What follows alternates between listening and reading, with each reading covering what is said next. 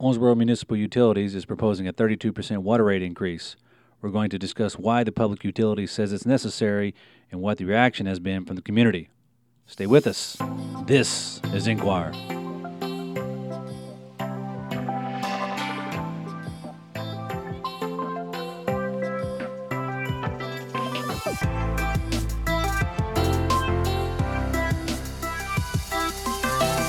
From the Messenger Inquirer, I'm Don Wilkins, and joining me this week is City Government Reporter Austin Ramsey. Good evening, you all. Welcome. My name is Annetta Owsley. I live at 718 Jackson Street. Of course, you can see I am a senior citizen, and Me too. my problem is the increase. I mean, my bill has been raised to $200 for the last couple of months, $100 a month, and of course we're living on a fixed income, and I know I'm not the only one that is struggling now. We're robbing Peter to pay Paul, and there's not going to be no Peter to pay Paul. So we need a break. Okay. Thank you. That was Annetta Owsley, who described herself as a senior citizen in Owensboro at the most recent Owensboro City Commission meeting. Now, Austin, since you reported on OMU's proposed 32% water rate increase, I know, based on what we just heard from that ratepayer there, has been a huge topic conversation around the community, especially after ratepayers just received their most recent OMU bill with an electricity rate increase. But before we get into the reaction from the community and city officials, first talk about why OMU is seeking the rate increase, and let's not forget about borrowing another $69 million on top of this. Yeah, that's right, Don. At its face, Owensboro Municipal Utilities is borrowing upward of $69 million in municipal revenue bonds. And they're borrowing that money for the expansion of the William Cavan water treatment plant on the city's east end. Now, the reason that they are expanding that plant is twofold. Undoubtedly, most Owensboro and Water District customers remember just last month that we had a pretty catastrophic water main break at OMU's other water treatment plant, Plant A, that left us without water pressure or indeed water at all for about 2 days. The last time that happened was in November of 2017, and again, we were without water pressure for about 2 days. And then in 1994, we had an even larger break that left the community without water for 3 to 4 days, and even brought the National Guard into Owensboro to provide the citizens with some desperately needed fresh water.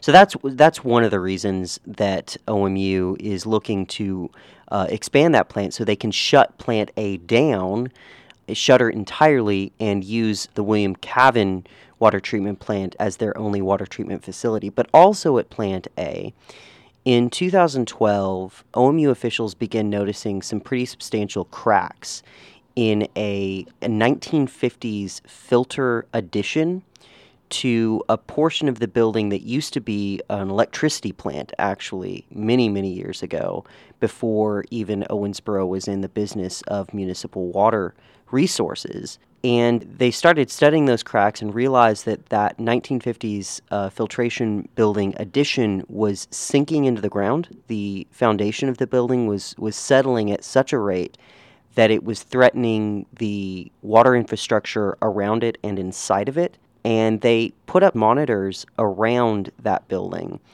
And in the last 18 months, they've noticed that the rate by which that filtration building is settling is increasing steadily, and they fear that anything more than about 1/8 of an inch in shift would put the cast iron mains that come out of that filtration building at risk of pretty major loss of pressure, a break, and we would be right back in the position that we were in 1994 with pretty few options left to fix it. Yeah, you mentioned the water main break from last month, and it happened on a Monday. And people complain about Mondays in general, but let me tell you, when you wake up on a Monday without water, regular Mondays don't seem so bad after that. So now, Austin, You attended the most recent city commission meeting, and I'm willing to wager, as we just heard, there were a lot or several people in the audience who, whether they voiced their opinions about it, they were there to see what the mayor and the commission had to say about this. So what is the vibe Mayor Tom Watson and the commission are giving here? Do they seem to be willing to accept it, or are they trying to figure out, a compromise in some way, or are they asking questions to OMU? Because one of the questions I had is, you mentioned that they've known about this since 2012. Have they not been putting back money as a rainy day fund, to help with this proposed project? Yeah, so there are two questions there, Don. Let me answer them in part. As far as the way the City Commission is taking OMU's proposal, there are some commissioners that are very concerned with the way that this 32% water rate hike would affect low-income and fixed-income individuals like senior citizens. Of course, we heard from one at the City Commission most recently. And I think that among that portion of the City Commission, there's, like I said, a lot of concern that for people who can't get their hands on, say, an extra $5.09 for the average OMU customer, how are they going to pay it? What are they going to choose not to pay for? Prescription medication, food, clothing, basic necessities. And also, among that portion of the commission, there's concern because the OMU bill is not split up by electricity, water, sewer rates, sanitation rates, etc. So the average customer is going to see their bill go up, but they may not understand why exactly, and they can't choose to pay a portion of their OMU bill and not pay another portion of it. They kind of have to pay all or none. And OMU did respond to some of those criticisms. They said that they want to make sure that customers understand why their bills are going up, and they're going to do that with bill stuffers. And they also, they urged people to conserve water if that's something that they believe they need to do. And they directed people to their website for information on how to do that. Now, some of the commissioners that had concerns did say not everyone has access to the internet, of course. And OMU did say that they would try to be better about communicating with ratepayers through their bills. Now, the other portion of the commission was concerned primarily with the impact that this could have on all of the ratepayers, industrial or otherwise, should a major industrial partner choose to leave. So because OMU is a municipal utility, they don't have contracts with major industries. For example, the Messenger Enquirer is a business here in Owensboro, and the water that our employees use and the press uses to print newspapers, it doesn't come to us via a contract with OMU. So if for whatever reason the Messenger Enquirer were to stop using OMU's water one day, we could do that. We could stop at any point without violating a contract. And if we consume a lot of water, OMU over the years, I'm sure, has budgeted the money that we pay them. And with the loss of a major customer, primarily larger than the Messenger Enquirer like an industry, the loss in debt payments that would put on these 30-year, $69 million bonds would be put on the backs of us, the rest of the ratepayers, the people who aren't leaving the community. So there's concern there. Without contracts, who is left to pay what? Now, of course, because OMU is a municipal utility, contracts aren't really an option. So that concern is something that interim OMU General Manager Kevin Frizzell was very poignant about. He admitted that, yes, with the loss of an industrial customer, we would all be left with likely higher payments. Now, as to why OMU has not been saving up a quote-unquote rainy day fund, it's kind of hard for residential customers to understand this, I think, because, like I said, we all see our OMU bills as a single number, $100, say. But that's, of course, broken up into our electricity, our water, sanitation, sewer, etc. You're being generous when you say $100. Yeah, that is true. But for people who use OMU for both electricity and water, It's important to know that OMU splits those departments by law completely separately. The electricity department and the water department have their own funds, their own reserve funds, their own sources of revenue, and on and on and on. They are separate. They must remain separate. The two cannot subsidize each other. And so when we look at the electricity department, we have fairly healthy reserves. And the reason that OMU has reserves in the electricity department is for things like, say, a major ice storm that would leave dozens or hundreds of power lines down in the community. And they would be forced to spend a lot of money in a short period of time. Which we have experienced here. Absolutely. In 2009, we had a very severe ice storm that left hundreds of power lines down, and OMU had to spend a generous amount of money to fix that problem as quickly as possible. Now, on the water side, you could certainly make the argument that we've had catastrophic events, most recently last month in 2017 and 1994, but those are less likely, OMU says, and harder to predict. And because of that, something that this whole reporting process taught me is that the water department does not have reserve funds. OMU operates the water department on an extremely razor-thin margin. In other words, they bring in a certain amount of revenue, expend a certain amount of money, and they don't have anything left over. They've been operating the water department like that for decades, and they say that it's the most economic way to run a water department because it's essentially a pay-for-use service. I use a certain amount of water, I pay for that water, OMU only expends the money necessary to deliver that water to me, done.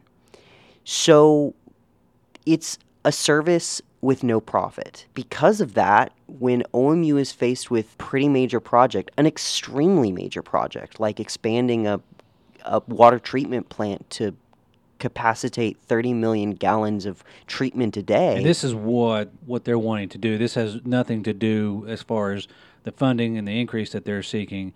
That's what they're wanting to do.